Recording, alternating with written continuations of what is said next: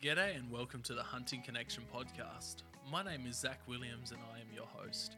Here we'll connect you with hunters, fishers and outdoor enthusiasts from around the globe. This podcast will share hunting and fishing stories including past experiences and tackle the tough hunting stereotypes our community faces. We hope to be a positive influence to those outside the community while also having a laugh along the way. Hope you enjoy the podcast. Alright, so welcome to episode 1. I'm here with my good mate Luke Turner, who I've been hunting with for just over 4 years now. I think he's the perfect first podcast guest to have, so we'll just bring Luke in now. Welcome, Luke. Hey, thanks for having me on. Not a problem. So give us a little intro to yourself to start off with, mate. Well, been bow hunting for quite a few years now. As you know, I was bow hunting in Clare when I lived up there, and got onto some deer early on, and that was good fun. But yeah, ever since then, I think that was about 20 odd years ago now, or 15, 20 years ago. And ever since then, haven't put the compound down, just target shooting. Predominantly started target shooting, and then as you do with target shooting, you do develop, the interest of bow hunting and all that sort of stuff. So, developed that, and then started getting into rifles, and that's actually when I met you guys, you and our other friend, and haven't put the rifles down. We've mixture of bow hunting and rifle hunting has been good, and always been an outdoors guy. So, it's been a good journey. So with the bows, what do you prefer tend to shoot with? Compound or recurve? Or everything started with compounds, as they do, but with the last 4 or 5 years, the romance of traditional archery's got me good, as you know. It sure has. Yeah, I've picked up my first. It was a longbow. Actually, tell a lie. Sorry, it was a Samick Sage. It was my first recurve, and ever since then I was hooked. So I got a couple of longbows after that, and then slowly developed my traditional archery game. And once you get the traditional hook, it doesn't let go. It's definitely like that. It's an addiction at the best of times. I started off the other way. I went from recurve to compounds. Started off with just a kid's basic recurve when I was about 8 for Christmas. Ran around with that everywhere, that and a slingshot, and then progressed to a compound bow when I was about 16, going out bow fishing, and then that hooked me, so to speak. So we'll get into the questions here. So where are you from, Luke? Always South Australia. Never been or never lived interstate yet, and then always from Adelaide, northern suburbs. So Gawler boy. I've born and bred in Gawler, and actually there's not much. There's quite a few deer quite close to Gawler, so it's actually good. Nothing really led me too far Australia, and lived in Clare for another 10 years for my apprenticeship. And lots of deer out that way. Yeah, there's heaps out there. So, I lived out there for 10 years, did my apprenticeship as a carpenter, and as you know, and worked up there for a while, and then moved back closer to Gawler, and all the northern suburbs boy. So, nice. Yeah. So I currently live in the northern suburbs too, so Luke's not too far away from me. How old are you, Luke? 28. 28? Yeah. Yep. Awesome. Yeah. And what do you do for work now? At the moment, I'm actually I'm a carpenter that's taken a shot at car sales. So no, the last 3 years we had some bills to pay, so I needed to get into something else. I was losing my job as a carpenter, so I needed a job, and I fell into car sales. Actually worked out pretty well. So Yeah, you love your cars. I love cars. I'm always turning them over. Yep, you go through them worse than you go through your bows. So you briefly covered this. How did you get into hunting and fishing and the outdoors lifestyle? I've always been interested in hunting as such, but my family, no one in my family's ever done any hunting or any outdoorsy sort of thing, so I was really the first one to sort of venture out into it, and I've always had an interest in archery, and really what it was the Trophy Bow Hunting Club up here in South Australia. That's where I did most of my target shooting, which then developed, first things was goats, and then straight from there to deer. once you get onto deer, as you know, it's definitely it's the same as traditional archery. Once it's got you, it can't let you go. 100%. Once you get some of that sweet venison. Yeah. So, what gear are you running at the moment with? Let's start off with compound. What compound are you running with? At the moment, I've got a Matthews Triax. I've had that for, I think, about 2.5 years, 3 years now. Yep, sounds about right. Yeah, no, I love that bow. It's a great bow. I've got a quiverizer on that, Spot Hog dual pin slider, and I've using Naptime shafts with Oscut, either Hurricanes or 3-blade Elite series. Is that the Smackdown 300s or the 350s? No, 300s. 300s, awesome. Yeah, they're a good setup. I did try the Infinity shafts as well from Nexus. They were quite good. But yeah, I don't just have a bit of a thing with the Naptime. So yeah, they're well priced and they're quite strong for their price range. Let's go through your main recurve that you're running at the moment. Main recurve is a Black Widow, 50 pound at 26.5 inches. Great bow. It's a very good looking bow. It's a very very nice bow.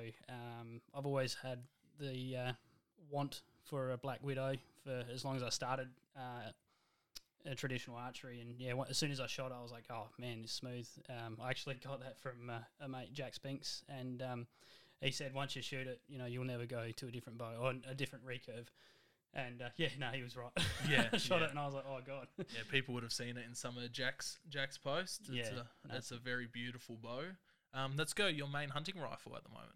Main hunting rifle. I've got a toss up between two. I got the 243 Tikka M590, which is my dad's old rifle. Beautiful, nice gun. It's you've seen it. It's got the beautiful walnut timber stock, and it's just nice. I don't really like taking it out just in case I get it damaged or whatever. I put a scratch on it. And it's bloody heavy. It's actually not that. Well, it is heavy for a hunting rifle, I guess you'd say, but. It's either a toss-up between 243 or I have a Tikka 300 in the Rough Tech, which is a great rifle. Beautiful rifle. It's a really nice rifle. Again, I've only really taken that out maybe 4 or 5 times, so I've got to spend a bit more trigger time on that one. And yeah, I'm the same with my 300. I've got the sister version. Yeah. The can't even remember what one it is. Strata. The Strata. That is correct. All right, so let's go through your hunting pack.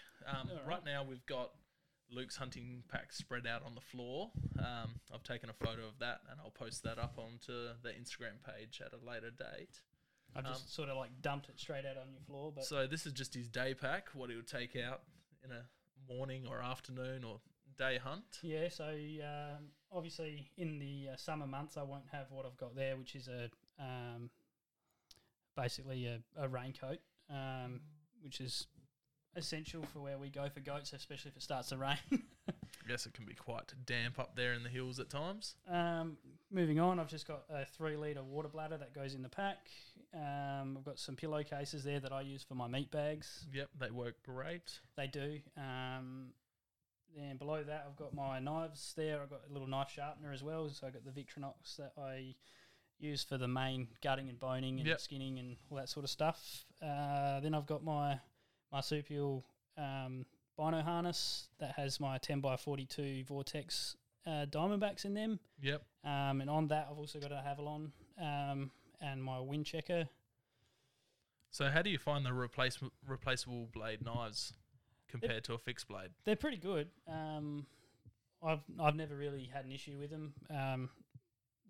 They do their job. Yeah, I've still yet to buy replacement blades for them. Like I've got plenty left in there, but yeah. Yeah, I've got the Gerber one as you know, and it goes good. I've broken a single blade. I can break down a single fallow or a single goat on the single blade. Yeah, and that's deboning. That's everything, skinning, gutting. So I think for what they are, they're perfect. They're great value and they're lightweight. So I've probably got a bit of overkill of knives there. I've got 2 foldable knives and then also the Havalon for a day mission. But yeah. Nah, you can never have too many knives in your pack. You never. Above that, I've got some bowstring wax. Next to that is the sunscreen. Zach well knows that I'm pretty fair skinned, so I get burnt quite easily. So yeah, I've that got British complex. Yep. So scentless sunscreen, a little compass. Also got some bog roll. Yep, that's essential. I'm sick of losing socks. Yep, socks and bottoms of pants and stuff like that. Neck gaiters. Yeah, exactly right. Then just some snacks, sugary snacks, some muesli bars. So I usually have the Nature's Gift sour worms. As you know, I'm a big lover of those. Yep, they're great fun for a little bit of sugar. Yeah, quick on a sugar hunt. hit, trying to get up that hill. Yeah. Just a can of energy drink, which I should probably take out the pack now. It's been there for a while. Very essential. Yeah. I stock up every hunt. That's the thing. Every morning we get out hunting, we quickly take a quick stop to a servo to get either a couple of pies and some energy drinks. But some spare broadheads there as well. This is in my my bow case. So I'm running the Black Widow, as Zach said before, or as we said before. Got the Cayuga Pilot Cuts with the bleeder blades as a spare, then a bow stringer, so spare string as well, and some field tips for when we stump shoot. Yep. The spare string's essential for when you got the recurve. I like Jack's idea of the spare string bracelet that he does. Yeah, they're awesome. That's should get one of those. Yeah, that's a wicked idea for the trad guys, that's for sure. So we've gone through the pack now. What would you say your top beginner tip is to get into hunting? Ooh, patience. Takes a lot of time. That's probably the biggest one. Yeah, is patience with hunting, especially deer. If you're going to go after deer or whatever, whatever it is, it's just patience and time, because it takes a while to build up rapport with farmers and getting land access, and especially if you're in like South Australia, it's all private land. So, patience would be the biggest one for sure. Not a problem. So what would you say your top 5 items are for a beginner hunter? Top 5 items. Okay. Number 1 would be boots. 100% get a nice set of boots. It also depends on the sort of hunting you're doing, I think, as well. But, boots would be the first one. What boots are you running? At the moment, I got the I got the Under Armour hovers. They're quite good as well. I think in rockier terrain and steeper terrain, they do fail a little bit because the tread on them isn't that deep. You've seen them, so. But yeah, they're quite a light boot, but they're also quite waterproof as well. So you'd sweat quite a bit on hotter days. Yeah. Well, I haven't actually used them in the summer yet, so we'll see how that goes. But yeah, I had the Zamberlane before that. They were pretty good. Yeah. But yeah, they're my main two. Yeah. Yeah, I'm running the Obos. They're pretty good for their value. Yeah. But there's a bunch of different great boot companies out there, and a bunch of Australian people that are pushing them. Yeah. Pushing different boots. So that's number 5. What's number 4, mate? Number 4. Would be binos for sure. Binos would be number 2 or 4. Sorry. Always get a good set of glass. Like everyone says it on most shows or podcasts or whatever. Just get the best that you can afford. Even if you're able to stretch it that little bit more, just once you have good glass. I remember when I started, I had just a cheap, crappy pair. It was like $50 or not even that. And when I upgraded to the Vortex, or like you just, it's night and day. What you see and what you can pick out over a cheap set as opposed to the best you could afford. Yeah, I started off with a cheap Bushnell pair. Yeah, that's what I had, I thought they were bee's knees, but couldn't tell the difference between a goat and a stump at 100 metres at times.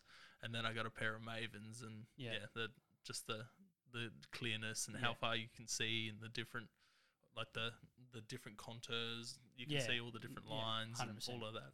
It's definitely a good bit of advice. So what would your third bit of gear? So third bit, so we've done boots, binos, backpack as well.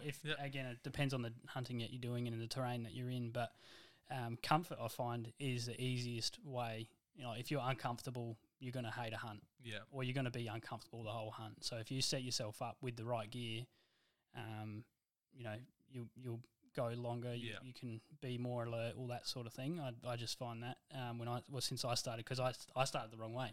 I went everything cheap. Yeah, so, so did I. Yeah, I was like, I don't want to be wasting all this money and then not end up liking it. But once you get started, once you get out on the hills, you're done. I bought what I could afford rather than buy nice and buy once. Yeah, so. Buy it once. Yeah, for sure. So what day pack are you running at the moment, Luke? I've had the Spiker. I actually don't know. I think it's the 30 litre, or it's either 25 or 30 litre, and I've had that since I started. Since I started bow hunting hard. So the last 7-8 years, I've had that and loved it. I've never had an issue with it. Yeah. And it's probably due for a bit of a replacement now, but they still do that pack, so I know I'd just get that one again. Yeah, you see them on every second Australian Hunters Instagram or Facebook post. I started off with the Caribou 55 litre Ozcam pack. Yeah. For what they are, they're not too bad. They don't really have the support or the strap support. I've always overpacked for hunts. Yeah. So, as you know. I sometimes pass Zach his bag and it's like picking up an extra 50 kilos. So I was like, what else you got in there, mate? Yeah, I pack everything bar the kitchen sink, and sometimes I pack the kitchen sink. Oh, so that's probably not a bad idea, though. Like, you get you more, acclimatized to, longer day pack hunts or, And that's why I do it, just to try and get used to it. I try and carry the weight so that I'm used to it, because when I went to New Zealand, not used to carrying the weight, I went to New Zealand and I died.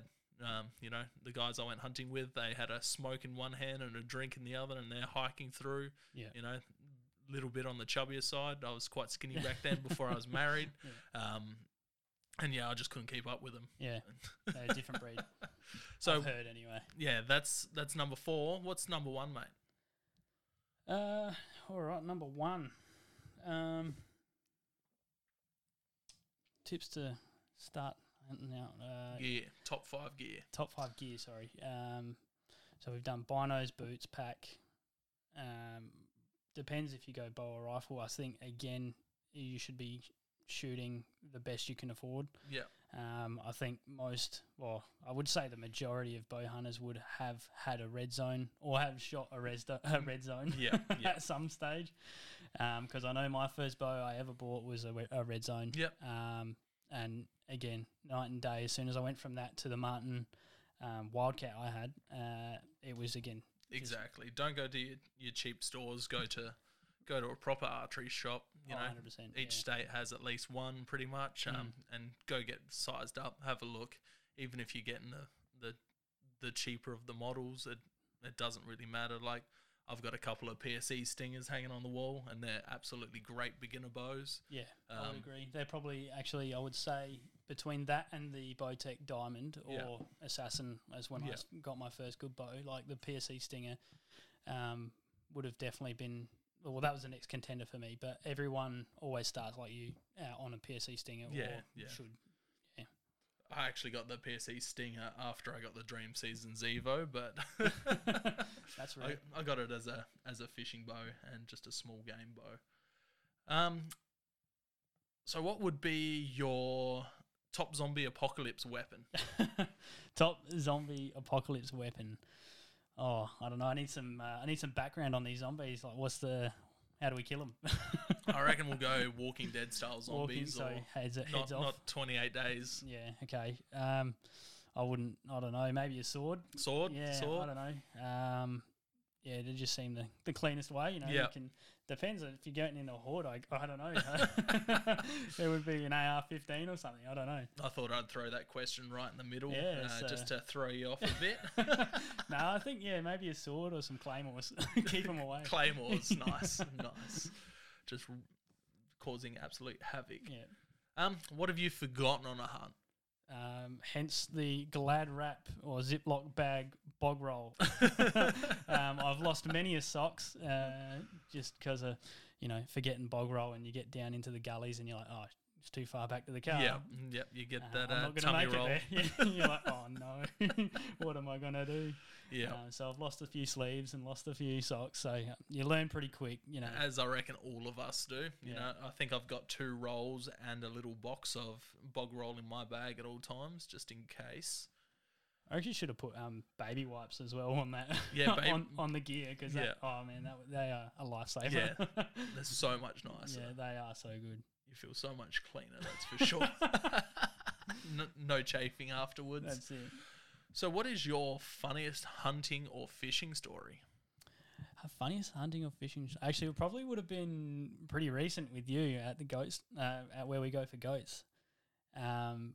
So Zach's basically shot this goat. It's gone down into the gully. Me and him are like, all right, let's make our way down. This is almost the middle of winter, so pretty slippery.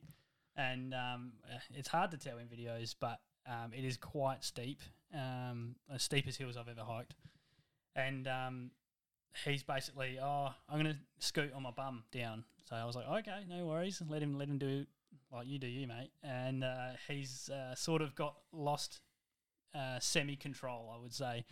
And I was in control, I reckon.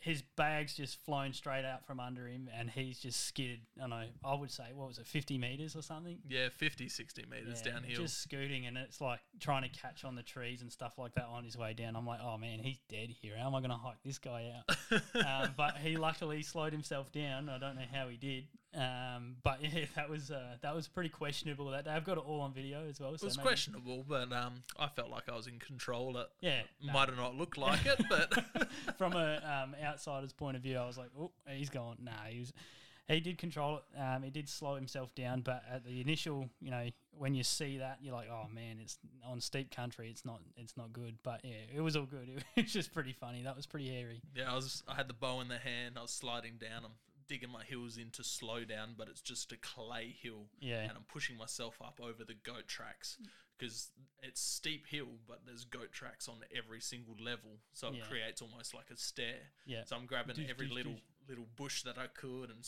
digging my ankles in. And then when there's a bush or a rock on the way, I was pushing myself up in the air over it. So I was getting airborne for little bits and pieces of it. I think when you did when you got airborne is when you pack shot out. Yeah. Yeah, it's was quite fun, that one, I reckon. Yeah, I would say it would have to be that one, or probably when we were bow fishing and I slipped arse up over. That was pretty bad. Yep. Straight into the arse deep. That, or actually, now that you mention it, like they all just come rushing back. No, the first buck I ever shot was Zach with my 243. He did the old water run into the dam, and had to go swimming. Yeah, Zach's got a good video of that. I've got that video. The deer ran out into the middle of the dam and sunk. All you could see was the top of the velvet antler floating in the middle of the dam, and Luke had to strip down to his underwear and get to see my pasty white legs and go for a little swim. Goes for a little swim. I sat back in the sun just filming, laughing my tits off. So yeah, it was quite fun. Gutting that deer out when he was soaking wet and a little bit of a carry out. I shot a doe that we hung up in a tree about half an hour beforehand before you shot that. Yeah, I'm like, there's no way there's any deer around. And then sure enough, the next hill over after he shot that, there was that and a velvet buck with a spiker. Yeah. And I don't know, it was a 100 meter shot. Yeah, something like that. I can't remember now, but it was a good day, that one. It was. It was actually our first day out hunting deer together after we got access to that property. Yeah. So yeah. That's what really really kicked off the friendship, It did. You might have covered this, but the most sketchy / dangerous thing to happen on a hunt. It would be one of those slips that either one of us have had at that where we hunt goats. Like, they can be pretty hairy. Yep. Or when we went, me and Zach went to the 2017 Wild Deer Expo. I think I know where this is going. I'll never let this one go. So we ended up driving over. We made a bit of a road trip over it. So we left here. Was it Friday night? Yeah, it would have been a Friday, late Friday night, and drove through the night. So we left at South Australia on Friday night, drove over to be at the Wild Deer Expo on Saturday in Myrtleford on Saturday, And he's like, all right, we'll just load my car up and off we go, which is good. So we jumped in. Luke only had a work car at this time, so we right. I couldn't take my car. He had a Nissan Navara as a work car, and his boss wouldn't let him use that. Yeah. I had a piece of crap old BF Falcon that I completely thrashed out. We packed 2 swags into this thing, bows, all of our gear, change of clothes, swags, esky, food, everything else. So we dived in and off we went. And we pulled over. I don't remember where we pulled over. So after the Deer Expo, we spoke to a few guys and asked, where could we go look for some sambar? And they told us where to go, and we headed up over these dirt roads and went for a bit of a hike. It was pretty warm out, so we struggled getting up those hills. We took a nap for about an hour and a half. Fell asleep in the sun on the side of the hill because we drove through the night and then spent all day at the Deer Expo. Pulled up camp, rolled swags up. We're like, yep, we'll go for an early morning walk. I think we didn't get out of the swags to about 11 o'clock, 10:30, 11. I reckon it would have been early in the in the morning. Sorry, late morning. We went for a walk and we actually drove from the campsite down towards this really nice creek in Myrtleford and parked the car up. So I was walking down the stream, seeing trout everywhere. Zach's gone off the other way. Gone for a little dip, just wash off, rinse off, wake up. Yeah. And then I strolled on back up to the Falcon and I'm like, oh, Zach, you got a flat? Because he's obviously the dirt roads and whatever else. And he's like, no, I don't. I'm like, yeah, you do. It's dead flat. Anyway, we're like, all right, let's get the spare out to change it. Unloaded the whole, everything out of the car because everything was in the boot, obviously. So swags, eskies, bags, bow bags, everything just came out of the boot to get the spare. Sure enough, there was no spare in there, except there was heaps of blood under there because they're packing the car full of his, dead deer and goats and stuff over the years. I opened up the boot. There's no spare tire, and I'm like, oh, what the? So I reckon we're probably 45 minutes outside of Myrtleford. Yeah. Anyway, there was actually this young dude who was happy enough to give us a hand. He was driving a Nissan Patrol and pulled over and it was a Patrol Ute, wasn't it? Yeah, it was. Yeah, with Patrol Ute. He had his motorbike on the back. We never got his name. I wish I got his name so he helped us out anyway. He plugged the tyre that we slashed, got some air into it, which got us to the servo. And obviously being a Sunday, it was probably around 3 o'clock this time now. And every servo we went to, we were like, where can we get a spare tyre? We kept on pumping it up in every town. It kept slowly going down. Yeah. We kept pumping it up. And I think we got to almost the South Australian border before it was just absolutely screwed. We passed this servo. Well, it wasn't even a servo, was it? Yeah, it was just a little garage. It just had a bunch of junk out the front, and we pulled up out the front. I was like, mate, look, it looked like he was shutting up. I was like, we are from SA. We are in need of a tyre. I was like, mate, by any chance or anything at all, do you have a Ford Falcon rim here as well? So, funnily enough, he had a tyre and a rim. Which we whacked on. And then $50 and chucked it on for off us. You go. It was just a save. We kept pumping the spare on the way back, obviously because we took the plug tyre, put it on in the back, and kept pumping that up just in case. Yeah, but I'll never let you live that down, mate. So that's probably not the most dangerous or sketchy thing, but it's probably definitely one of the most stupid things. Definitely, especially on my behalf. That's for sure. That probably could have fit into the funniest hunting. So how would you change the public view on hunting and hunters in Australia? How would I change it? I would actually love to, if someone was to object it, just to actually sit down and have a chat with a proper hunter that has the right views in the way they want to, sustain hunting in Australia. Yeah. They get a lot of bad limelight from obviously the cowboys that just shoot fill points at anything. So that's what I would do is if you could educate yourself before making your decision, because you would find that most hunters want to do more for.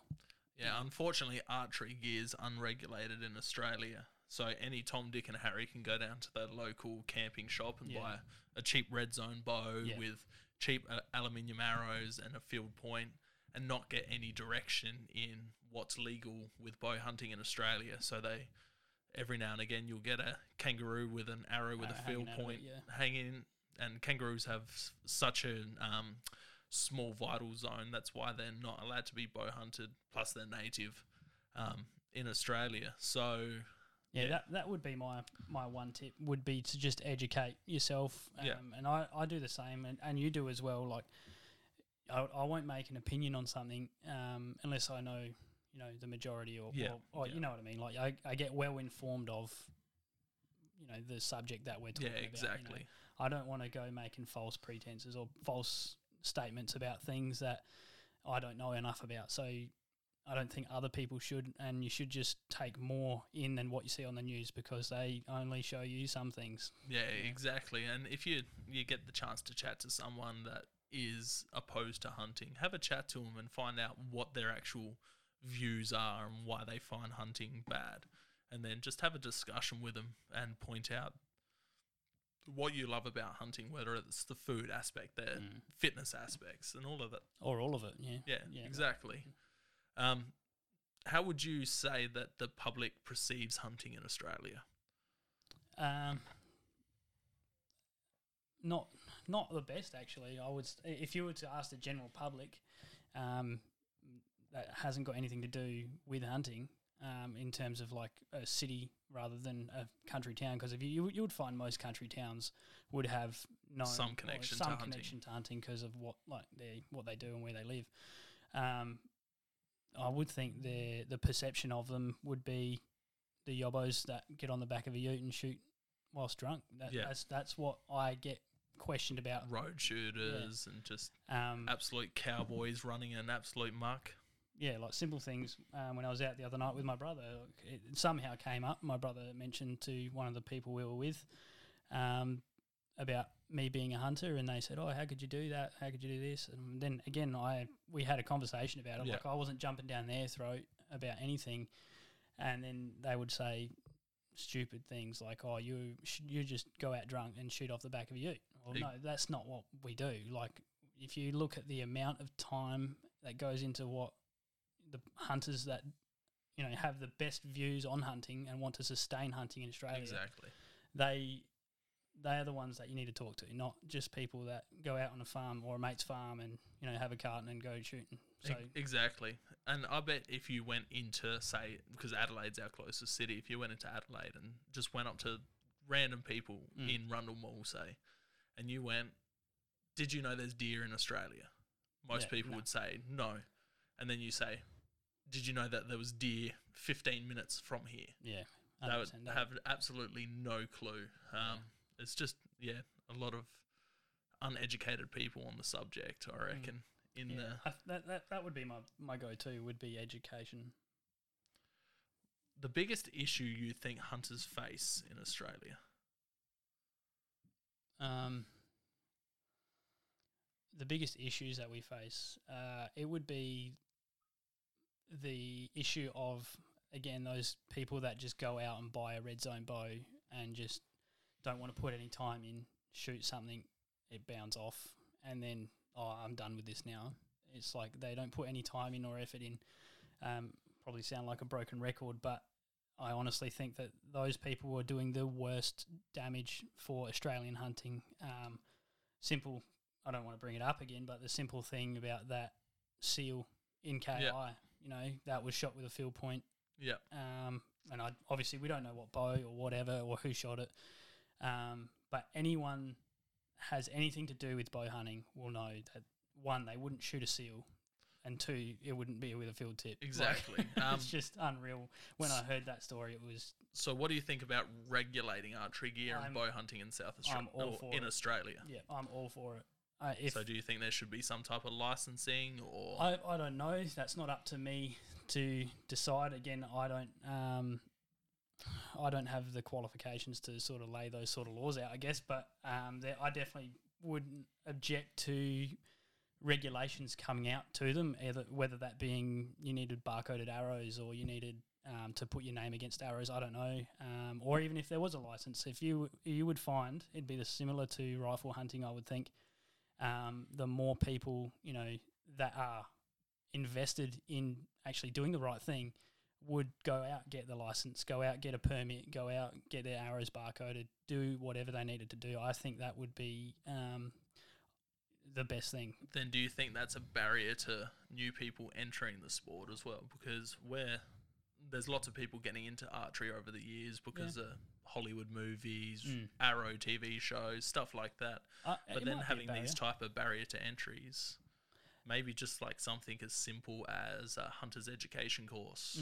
Well, it could be a barrier. You could, it might fade out some of the people that are half-assing it, in my opinion. If you were truly invested in finding what you could out about archery and bow hunting, if that's the way you want to go, or target shooting, if that's all you want to do, if you were truly invested in it, I think you would actually still pursue it. Doesn't matter what objective you got in your way. Like us, we wrote letters to that court case about the bow hunting incident, and to support bow hunting. Like, it's just anything to make it easier or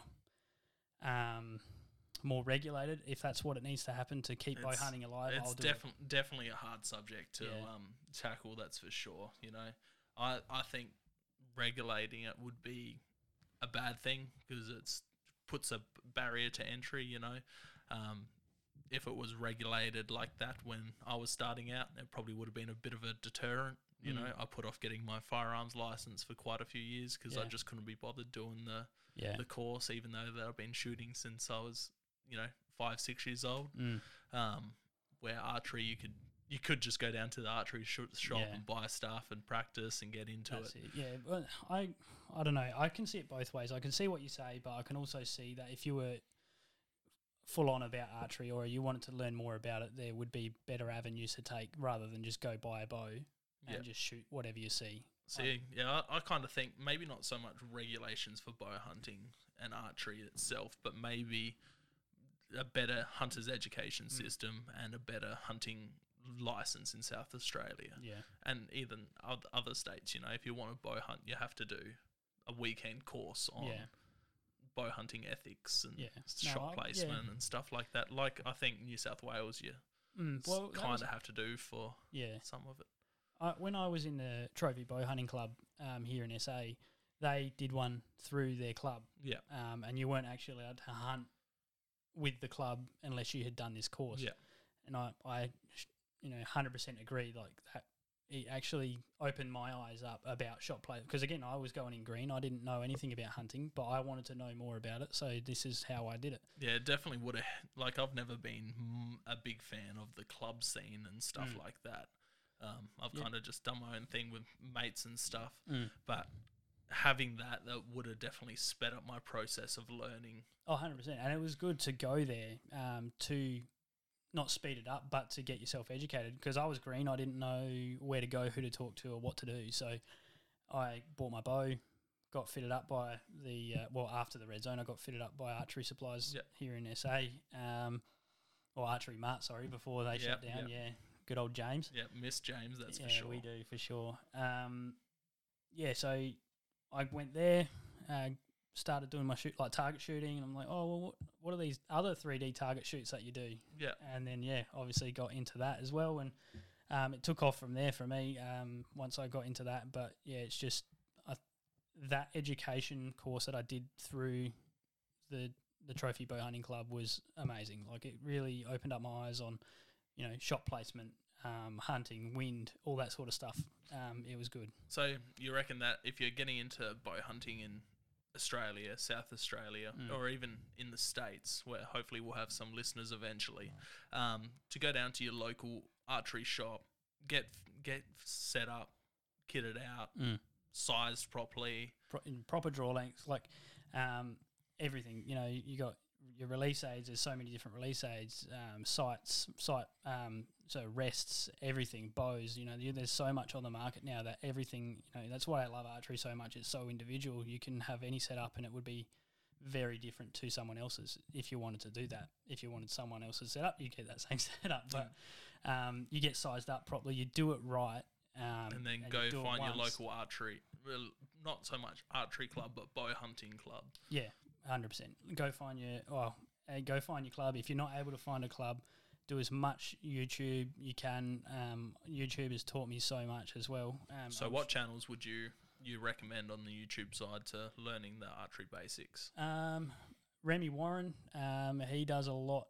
I'm not sure. I learned all my basics through the club, so I was more so just looking at hunting videos. If you're going to traditional archery, again, I didn't go through a club to do my traditional archery. I literally just picked up a cheap bow, just as I said I shouldn't. But I knew as soon as I did that, I got a better bow. Clay Hayes, he's got some good stuff. Yeah, his whole self bow, his whole traditional building and all that sort of stuff. It's just unreal. He taught me so much. He's got his own book. I've read that.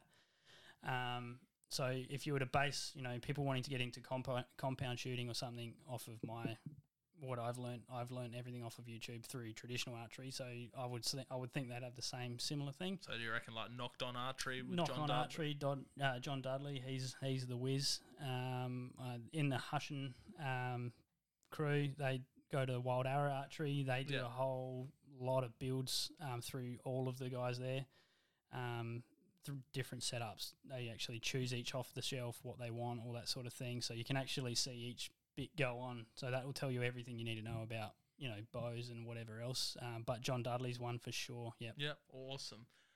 So what would your top 5 dream animals be? Whether it's here in Australia, Africa, North America, a mixture of all places, New Zealand. Number one. Everyone's got number one, probably almost the same. Elk. Yep. Number one. Specific state for? Probably Colorado. Yep. That seems to be the go-to. Go-to. Yeah. It's a dream. I was actually teed up to go there just before COVID hit. And unfortunately, I had everything pretty well sorted, ready to go. And then, COVID hit, so that put a dampener on that. Number one would be elk. Number 2, moose. I've always loved moose. Yep. Where state? No, I don't really care. Like, doesn't matter. Alaska, I'd love to go to Alaska. Yeah. So Canada, Alaska, anywhere in America. I just want to get out of Australia. I haven't been out of SA. So, number 3 would probably be kudu for sure. Kudu? Actually, yeah, beautiful. Everyone loves kudu, so they're an awesome animal. Is that bow, rifle? I would, again, traditional bow. It would be traditional bow for all of them, but again, we all know anyone with a struggle stick will, tell you have to put that hours in. So, which I don't have at the moment, so that's why I've sort of slacked with the hunting. I just, I'm not going to take my bow out if I'm not 100% on it. So, so that's I got elk, moose, kudu. Would love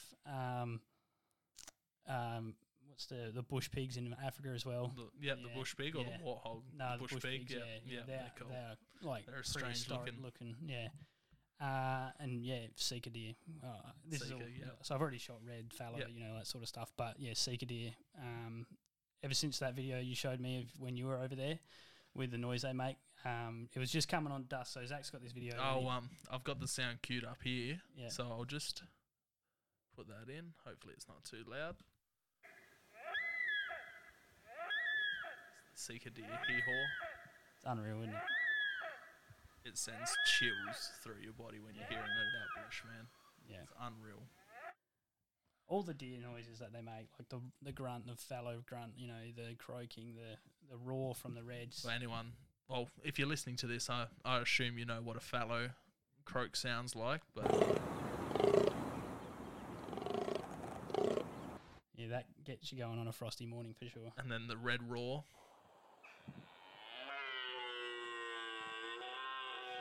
Unreal. I've only heard it a couple times, but it is an insane sound. That's for sure. So as I was saying before, Zach, when he went to New Zealand, he showed me a video of this sika deer he was hunting, and it was literally the sun was just coming up, breaking over the ridge, and nothing was happening. It looked like nothing was happening, and then out of nowhere, that sound that he just put on for the sika deer came on, and it was like, oh man, like it was the picture. Yeah, that's all you could hear. It was a blurry video. You could just see a couple of little dots, and then you could just hear the hee-haw going and the sika stags roaring. Yeah. But yeah, I can't wait to go back to New Zealand and chase them. So yeah, there's so many though. Like I think in the American animals, you know, you got mule deer, blacktail. Like mule deer are one of my top 10 or top 5. Yeah, well, actually not, but you know what I mean. Like it's hard to choose, you know, when you get put on the spot. I don't know. I know elk and moose are up there for sure. Yeah, moose are up there for me, but I don't think they're in my top 5 because of just accessibility, like how easy it is for us to get over there. You know, elk are pretty standard for us Australians to get over there and get onto. Moose are pretty expensive, so when you're just a truck driver like me, you know. Hey, I didn't know price was a limit, so if you want to put a price tag on them, moose is out the question then. But yeah, my top 5 would be, I'd probably go a little bit different. As much as I love elk, I'd probably go black bear. Yep. Then probably speed goat, the old pronghorn antelope. African animal, probably a Nyala. Yeah, they're cool. very, very pretty animal. Yes, I've chased them, but haven't got one yet. A sika. Yep. And then probably a tar would be. Tar would be good, yeah. That'll be the 30th. Hopefully my 30th we'll get over there and smash that, and maybe a chamois. Hopefully, if everything goes well, me and Zach are actually, for his 30th, we're planning on going over there, so that should be good. If all goes well. If all goes well, fingers crossed. All right, this one's a weird one. Most random fact you know, Luke? Just anything. Anything. I'm not very colourful, so most random fact I know. You know your ears never stop growing. There you go. There we go. Yeah. So I think we've just come up to a natural pause in the conversation anyway now. Where can people find you on social media, whether it's Instagram, Facebook, YouTube?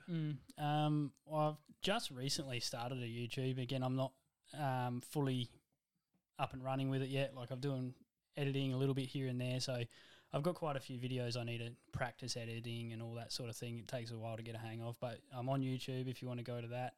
Back to Basics Outdoors, or just search Luke Turner.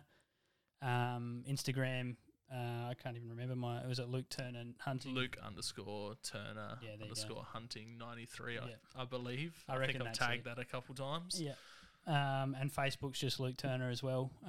Those are the 3. I've Instagram, Facebook, and YouTube. So, I've got quite a few videos on the back burner for the YouTube. I've got to obviously start learning how to edit and sync everything into it. But yeah, it's all coming together. But yeah. And if people have any questions, you're happy to help them if they got basic questions on how to get into 100%, yeah. Get into it. Yeah, no, 100%. Whether it's you've trad shooting. Well, we've both now got that friend. His name's Elias. Zach reached out to me. He was like, I've got this mate that wants to get in. Well, he's into traditional archery, but he's having a bit of trouble tuning. So, can you help him out? So I was like, yeah, of course I can. Yeah. So then Elias messaged me, and it's again one of those hunting things. Once you start talking the same sort of shop with people that are like-minded, the community, the proper community of hunting is just it's so tight-knit and it's so good. And I would classify Elias now as a good friend. Yeah, he's definitely a good friend. And that's what this podcast is all about, is just talking about like the connections we make through hunting. Without hunting, I wouldn't have met you. I exactly. Wouldn't have met a lot of good friends. Elias, hunting, social media. That's how we started talking through a mutual friend about hunting on social media. Elias, if you don't know who Elias is, it's Action Mante Outdoors. Yeah, I think something like that. Yeah, I think so. He's that crazy dude that runs on a treadmill and shoots arrows at targets, and he's an animal. He's all about the gym life on social media. Yeah, no, he's a good bloke though. Definitely got a lot of time for him, so yeah. Just because I've got this on the soundboard, just for you, Elias. Dad, I did it! I could not let that one pass. I was playing you'll around have to tell the story of that when he comes on. Yeah, exactly. Keep So posted, I guess. hopefully he should be the second guest if we can work out a time between us all. But thanks for coming on, Luke. It's been an absolute pleasure, and I'm glad that you're the first podcast guest for this podcast. No, you're most welcome, mate. If you ever need a hand with anything, you know where to sing out. So, yeah. No, easy, more than brother. happy. Have a good one.